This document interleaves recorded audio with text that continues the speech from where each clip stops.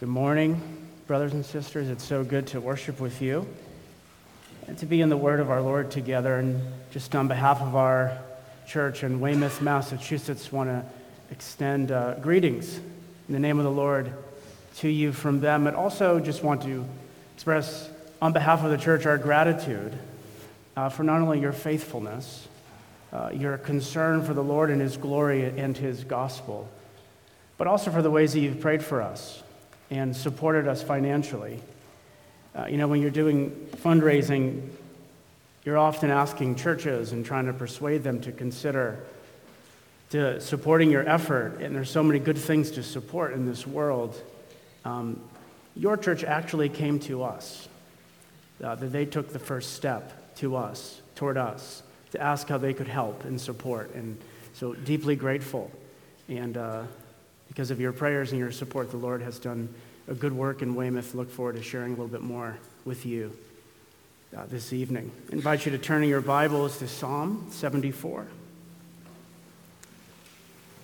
Psalm 74. If you're unfamiliar with the Bible, probably just open up right into the middle and you'll find the Psalms.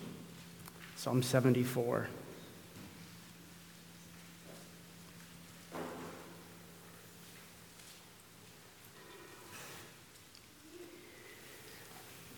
Well, I'm sure that if everyone here listed their favorite things to do, that no one would have waiting on their list. I don't think I've ever met anyone who enjoys waiting. Little kids struggle to wait for their birthdays. We don't even like to wait at red lights. Waiting to hear back about medical test results can feel like torture. Or waiting to hear about a job, or if you got into that program at a school or university, it can feel like eternity.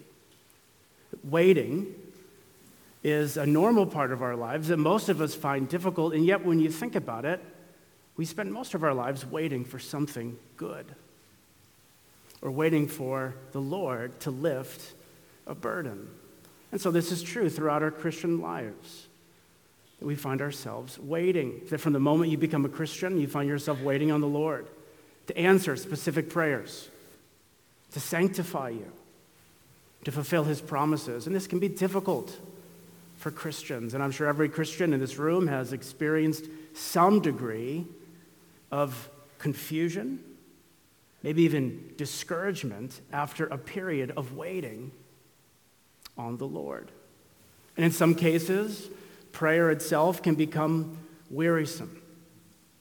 Hope can begin to fade, and you begin to ask yourself, will the future taste as bitter as the present? Will it always be this bad? How long, O Lord?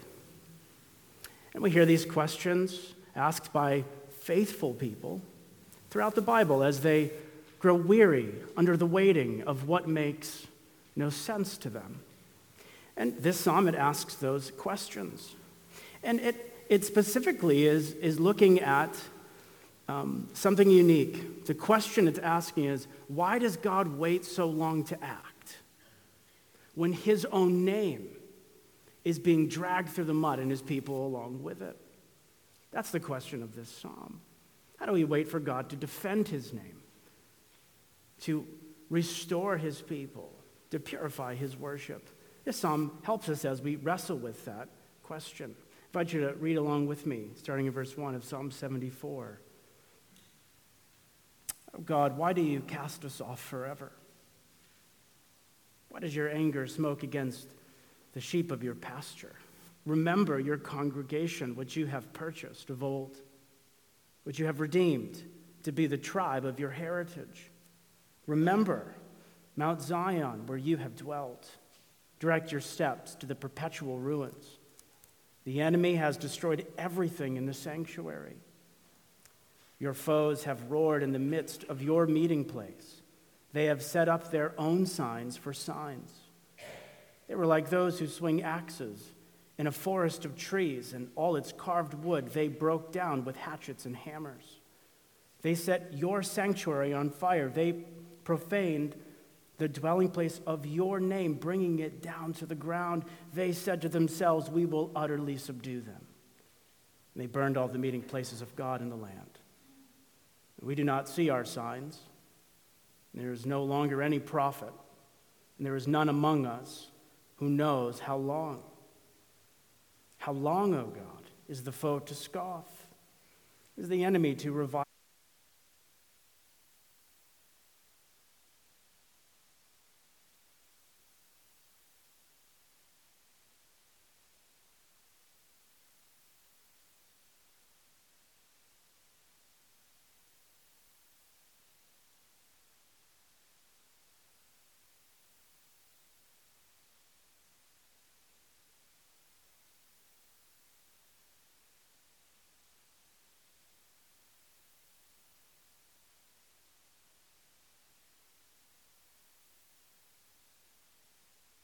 You have established the heavenly lights and the sun.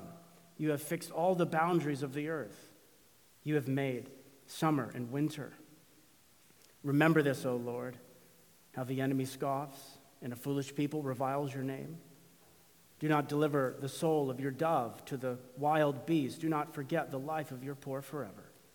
Have regard for the covenant, for the dark places of the land are full of the habitations of violence. Let not the downtrodden turn back in shame. Let the poor and needy praise your name. Arise, O God, defend your cause.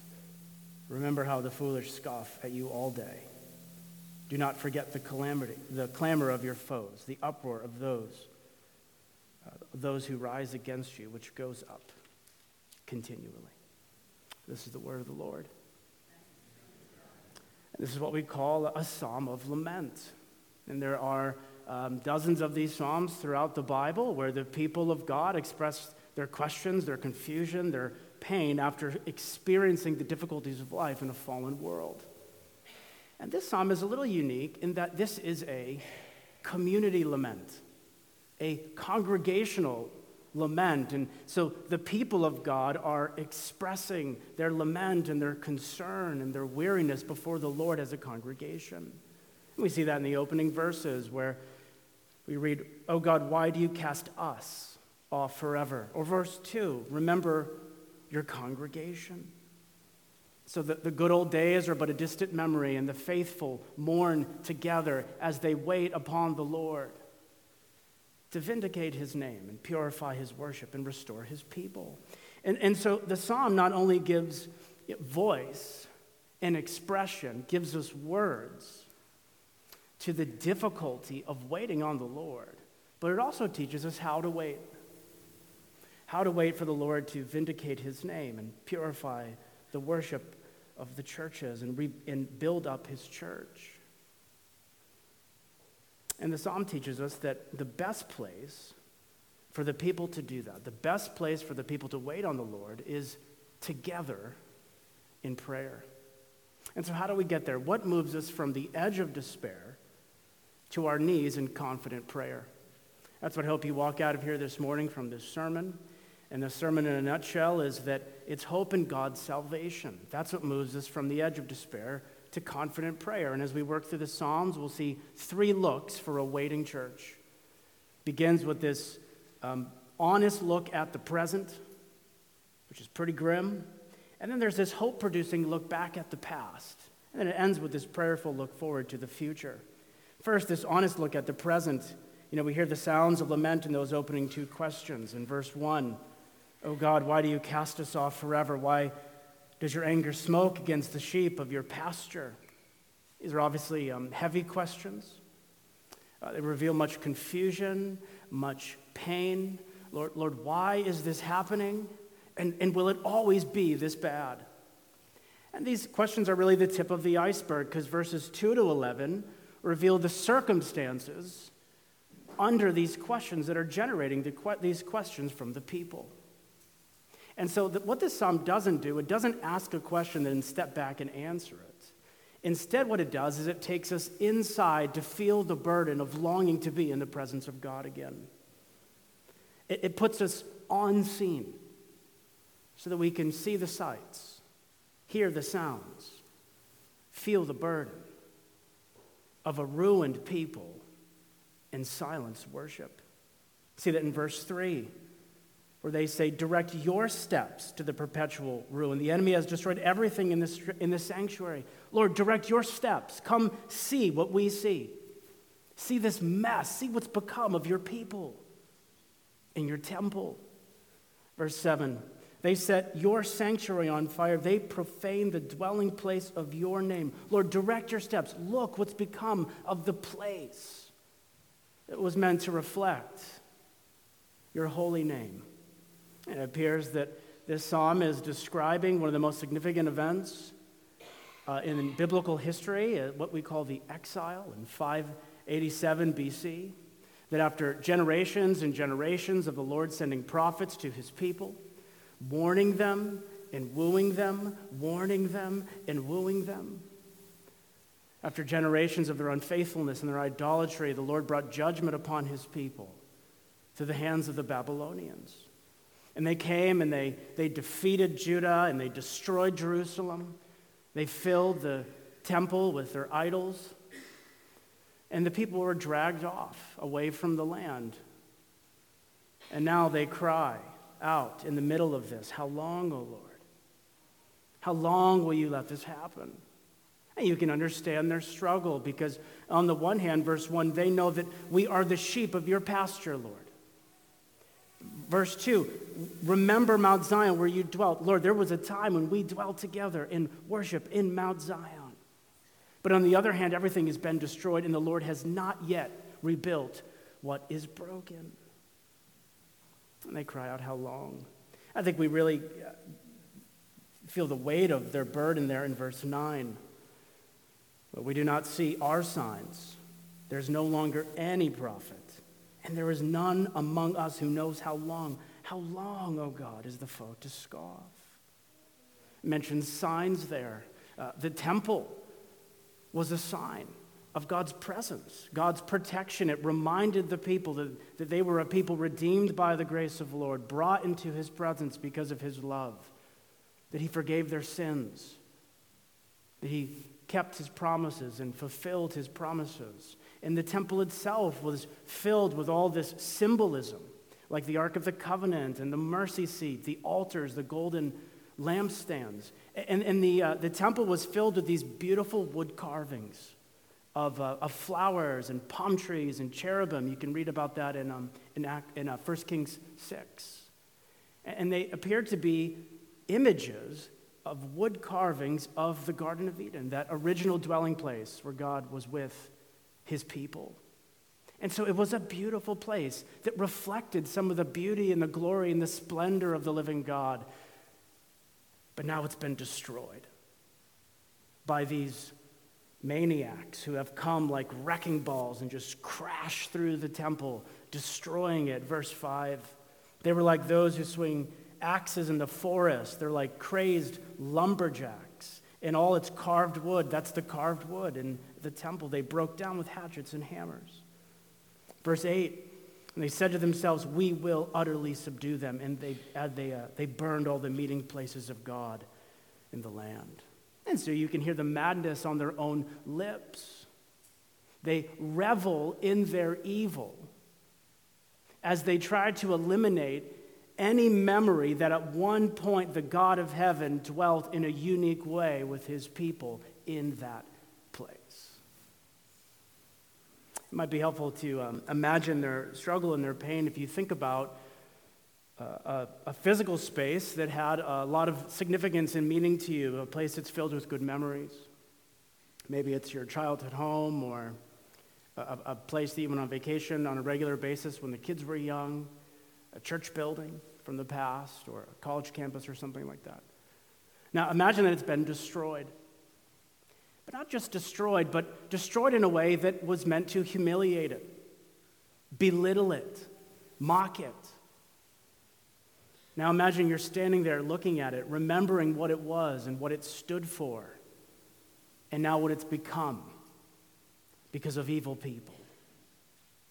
And then imagine hearing the sounds of their joy and their delight as they destroy it. Well, what happened here is even worse, because this was God's house. This was the place where God dwelt with his redeemed people. And so the questions of verse 1, these do not express, unbelief or accusation against God, but rather these are expressing confusion and despair in the face of devastation. This is a burdened congregation. These are tired and weary souls waiting on the Lord with no end in sight, and they have a lot of questions, but they don't have many answers. And just as a quick aside, even though this is a corporate lament over desecrated worship, the Psalms are filled with individual laments over personal suffering that really echo some of these same questions.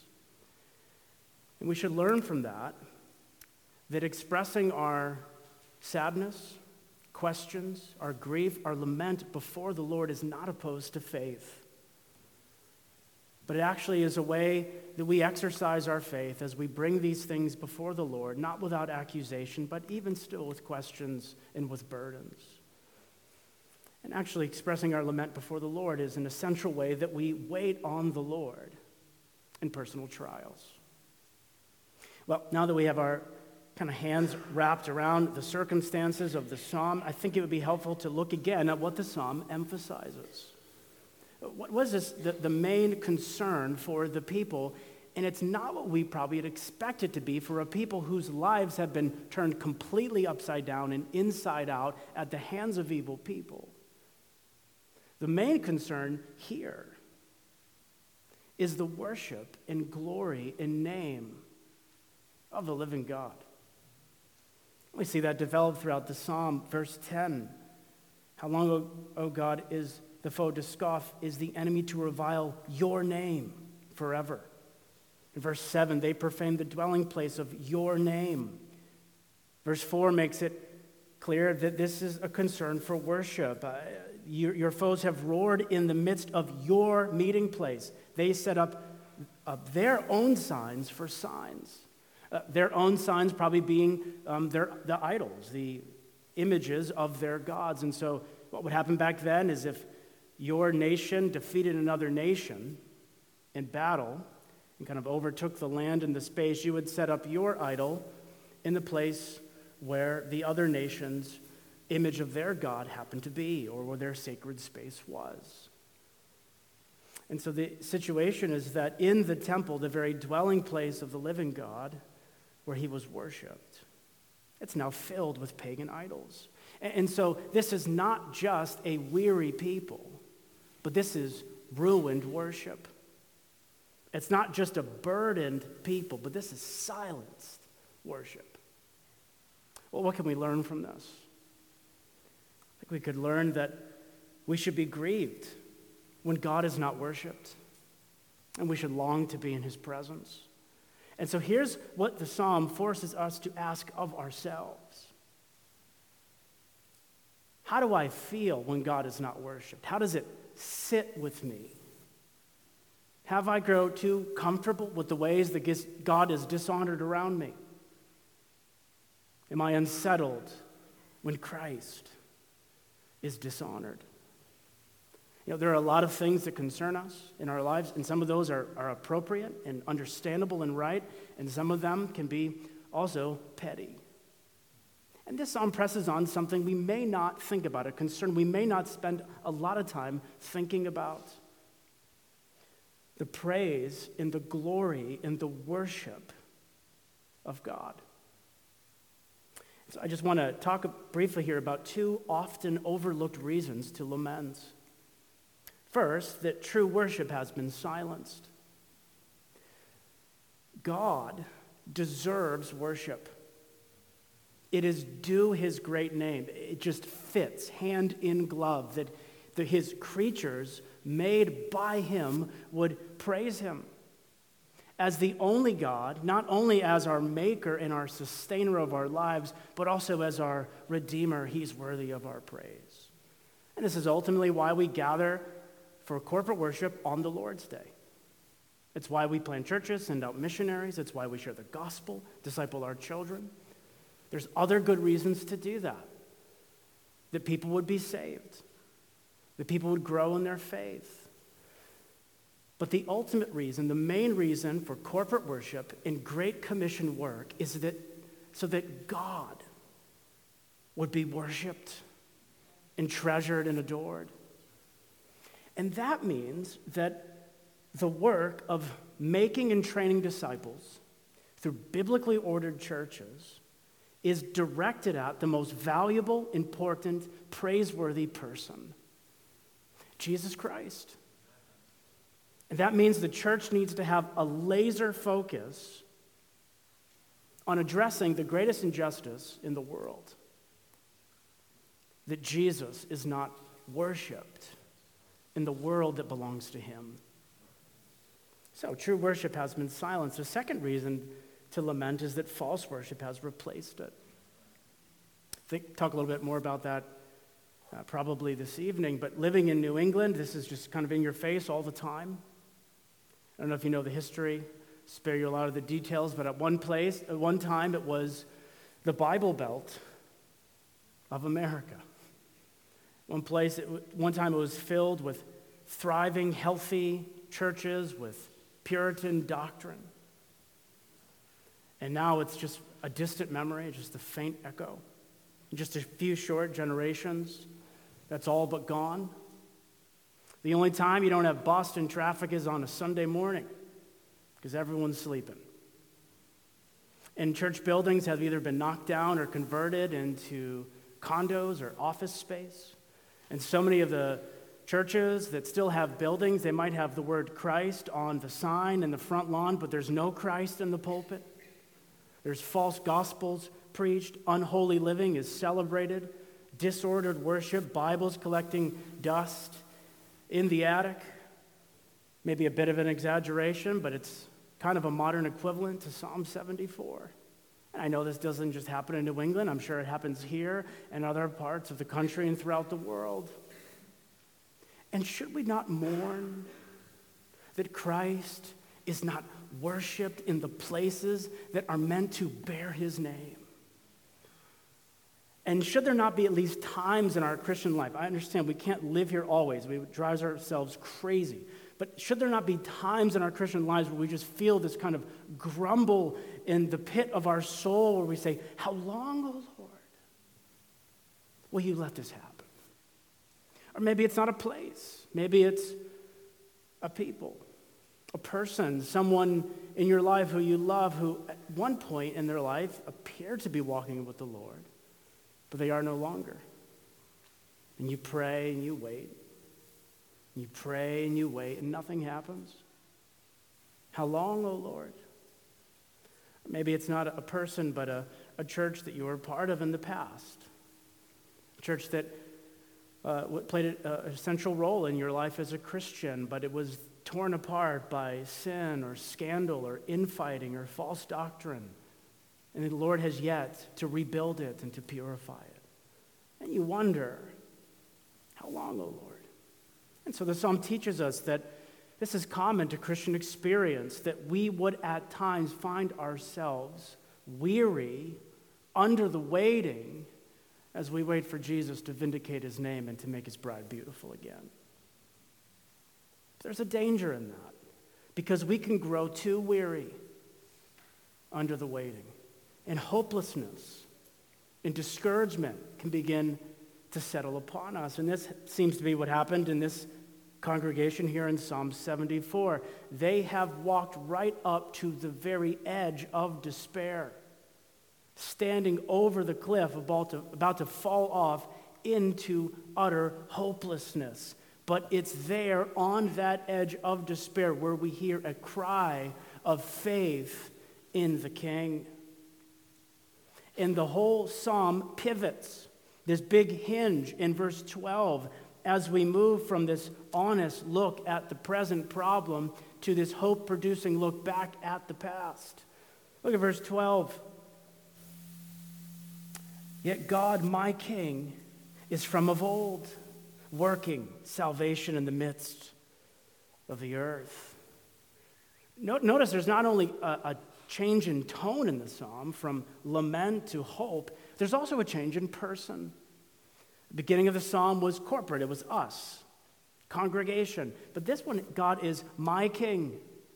It's almost like an individual has kind of arises out of the rubble of the ruined people of God with a cry of hope and faith in the king. It's as if this congregation is about to walk off the cliff of despair until one person grabs them by the back and pulls them back and says, no, no, no, no, remember the king. That God is working his salvation in the midst of the earth. I think as church members, that this is not only your privilege, but it's also your responsibility to do this for one another.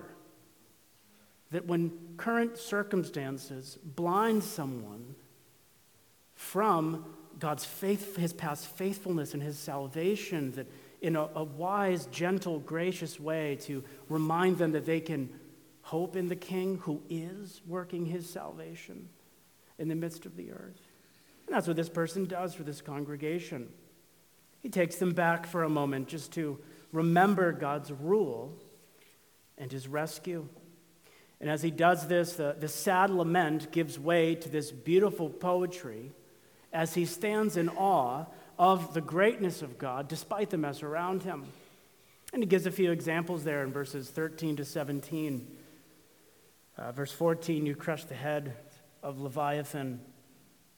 People aren't positive what he's talking about there, but it's probably about a way of speaking about God's sovereign reign as king over the pagan nations. One common god of the time was this serpent-like monster. And for a people who had just watched an idolatrous nation destroy everything that was important to them and set up idols in the temple of God, they needed to be reminded of God, that God is the sovereign ruler even over the so-called nation, gods of the nations. 15 to 17, he switches from talking about God reigning as king over the nations to talking about God reigning over nature, his creation. And there he's talking about God setting boundaries for seasons and for times and separating spaces out and bringing order to his creation. The idea seems to be that just like God was able to bring order to his world for the good of his people, that he again in the future can bring order out of what seems so broken and so chaotic to his people. I do just want to zoom in on one of these examples, in particular, verse 13, and spend all the time thinking about that. It says, you divided the sea by your might and broke the heads, the sea monsters, on the waters. A poetic way of describing the crossing of the Red Sea during the Exodus. And the Egyptian army is pictured here as a sea monster being destroyed by the floodwaters of God's judgment that fell and crashed down upon them and destroyed his enemies. And this would have probably landed powerfully on Israelite readers for two reasons. First, in a general sense, in the biblical poetry, the sea, the chaotic waters are this image of uncontrollable, untamable kind of forces of evil that oppose the people of God and even used to describe death itself. The Israelites were a land-dwelling people. They didn't do water. Water was uncontrollable, unpredictable, and untamable. So it becomes this image in Hebrew poetry for the forces of evil and things out of control of the people of God. And you just think about, even with all of our technology, that the sea is this uncontrollable enemy to be feared. It can cause devastation in a moment. You just watch YouTube videos of these big tidal waves crashing down upon these small islands, and just in a few moments, they can destroy everything. And so it's this kind of untamable, uncontrollable, scary force of nature. And yet God just splits it. He just tames it. He controls it. He's mighty over it.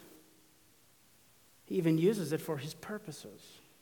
You just think that there's just so much out of our control in Christian mission and ministry. How many obstacles there are to the gospel that we can't remove. How helpless we feel. We can't even change the hearts of our own children. The church has always seemed so weak and frail in the face of persecution. We can't control the winds of culture that just keep blowing against us in such a godless direction. But God can, and God will in His time. That the history of redemption revealed in the Word and also God's hand throughout church history, His providential hand throughout church history, is proof that God reigns as king over what is so uncontrollable and untamable for His people. Second, though, in a specific sense, verse 13 should make us think of the Exodus, where God divided the water so His people could go through. So it's not just that God is mighty enough to control what's out of our control, but He actually uses those very things for our salvation. And so it's particularly in those moments when everything seems so hopeless that we need to make verse 12 our cry of faith. Yet God is my king, not just a king, but He's my king. And He's from of old. He's working His salvation in the midst of the earth. And so there's the cry of faith. Faith looks beyond current circumstances to the God of heaven, who has proven Himself to be a mighty and powerful and good Redeemer. That's what faith does. And so the psalmist takes the people back in this psalm to that great moment of Old Testament redemption, the Exodus, and he says, let's go back, even in our lament, and let's behold the King in His saving power. And as Christians, we look back to that great moment in the history of redemption that the Exodus was actually pointing forward to and foreshadowing. Look back to the cross, where the King came in flesh and blood, incarnation, to accomplish our salvation. We could say by letting the floodwaters of God's judgment crash upon Him in our place. And when we think about the cross, of course, we should be thinking about sacrifice and atonement for our sins. And if you're here this morning, you're not a Christian, the most important thing you need to know about the cross is this is where Jesus satisfied the justice of God against our sin by dying not for His sins because He didn't have any, but for the sins of His people. And He has promised to be an all-sufficient and lovely Savior, a merciful and kind Savior for all of our sins. To anyone who comes to Him with the empty hands of faith, to receive Him as the only Savior. And He promises to reconcile all those who do to God as their Father. But that's not the only thing that the Bible says about the cross. It also says that on the cross, this is actually how the King dealt a death blow, a knockout punch to the powers and the forces that oppose God and His people. And so you think of Colossians 2, where Paul is talking about the cross of Christ, and he says that He disarmed the rulers and the authorities and put them to open shame by triumphing over them in Him. And so the cross stands as this objective, historical, immovable sign of the victory of God over sin and Satan. And so God has already worked His salvation in the midst of the earth in the life, death, resurrection, and ascension of the Lord Jesus Christ. And we wait for the fruit of that victory to fully ripen when He returns. And it's in that hope that we pray as the church, come, Lord Jesus. You know, the question of this psalm, how long, O Lord? Psalm doesn't answer it, but the King does answer it. Remember how the Bible closes some of the final words of King Jesus to the church? How long, O Lord? I'm coming soon. And it's in that confidence that we pray, well then come, Lord Jesus. Let your kingdom come. Let your will be done on earth as it is in heaven. We turn to pray for God to act in keeping with and according to his promises that he has revealed in the Word. And that's what this congregation does, or at least that's how this psalm ends. It ends with a prayerful look to the future. And so here's what the psalm is doing. Begins by saying, "Come grieve with us about the ruined state of the people of God." And then it says, "Come hope with me in the God of our salvation." And then in this final movement it says, all right, now go pray together for God to act. And that's the path that he wants us to take, because that's the path that we need to take. That if you're going to pray the way this psalm ends, with passion and with heart, with integrity, then you need to be clear on and wide-eyed about the current state of things, that Christ is not worshipped in the world that he has made, and feel the weight of that and to grieve it.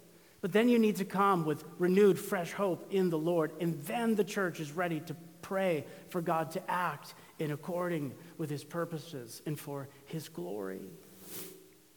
And so the congregation moves as the psalm progresses from this crippling lament to confident supplication. And we don't have time to get into all the specifics of verses 18 to 23, but the gist of it is, and the two main prayer requests are, God, defend your name.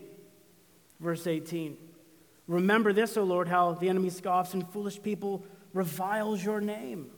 So, Lord, verse 22, arise, O God, defend your cause. Defend your name, Lord. Second, deliver your people so that you would be praised. Verse 19, do not deliver the souls of your dove to the wild beast. The people of God are like a dove. The enemies are like wild beasts. Do not forget the life of your poor forever. Or verse 21, let not the downtrodden turn back in shame. Let the poor and needy praise your name. Defend your name. Deliver your people so that you would be praised. And so we can see here as the psalm comes to an end, the theme hasn't changed. It's still about the name of God and the worship of God. But something's changed. The people have changed. They're no longer feeling helpless under their circumstances, but they are now together pleading with God to act in accordance with his purposes. Verse 20, have regard for the covenant. At the beginning of the sermon, I said that the best place for the people of God to wait is together in prayer. I want you to imagine something for a moment. Just imagine your church planned a corporate prayer meeting this coming Saturday night. And the purpose of this prayer meeting was to plead with the Lord as a congregation for him to purify the worship in the churches, and the word that they preach and the gospel they proclaim in your area, maybe in your state. To plead with the Lord to reveal his wisdom through healthy churches, and that the character of Christ would be reflected through purified, gospel-loving, healthy churches all around your state. What would keep you from coming to that prayer meeting? What might be missing in the equation of this psalm that would keep you at home? Is it the first part? A lack of awareness about the current state of things? Or maybe the second part, so discouraged by the present state of things that you've lost your hope in the King. What keeps this prayer from becoming your prayer? Just think throughout the history of redemption, God has accomplished his great eternal purposes often through the prayers of his people. That God has ordained all things from eternity, decreed all things from eternity, but he's not only decreed the end, but also the means to those ends. And one of the means that he just delights to use is the prayers of his people. And so sometimes people hear about the sovereignty of God and they think, well, then why should I bother praying? It's like, no. It's precisely because the people of God believe at the core of their being that God is sovereign king. And he's working his salvation in the midst of the earth, that they gather to pray for God to act in their day in a way that would bring him glory. And it's not a coincidence that usually happens when the people of God have walked right up to the edge of despair, have been weaned off of a love for this world, confronted with their helplessness in the face of opposition, and left with one hope: to come together and to cry out, "O Lord, defend your name and deliver your people, and do it in our day so that you would be praised." So you wonder what will come of a prayer meeting like that. What will come of prayer meetings, Psalm 74 like prayer meetings in your church and in my church, if we gathered feeling the urgency of the problem in the moment and with fresh renewed hope in the King of our salvation.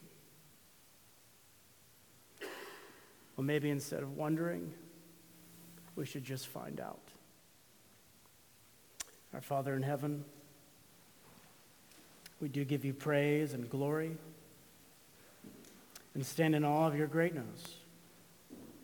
Father, we do confess that at times the mystery of your providence and why you allow certain things befuddles us and even brings us to the edge of discouragement. And yet, Lord, you are so faithful to remind us you are a good and kind and faithful Redeemer who never breaks a promise and always keeps his word. We're so thankful, Father, that we have a certain hope, a sure hope in the Lord Jesus Christ, that he will return in great power and glory to vindicate his name, to deliver his people. We pray, Father, that he would do it soon. And until that day, we would have a great burden and concern for the purity of his church, for the truth of his word. And Father, I pray that through this congregation, you would continue to receive the praise and the honor that's due your great name. In Jesus' name, amen.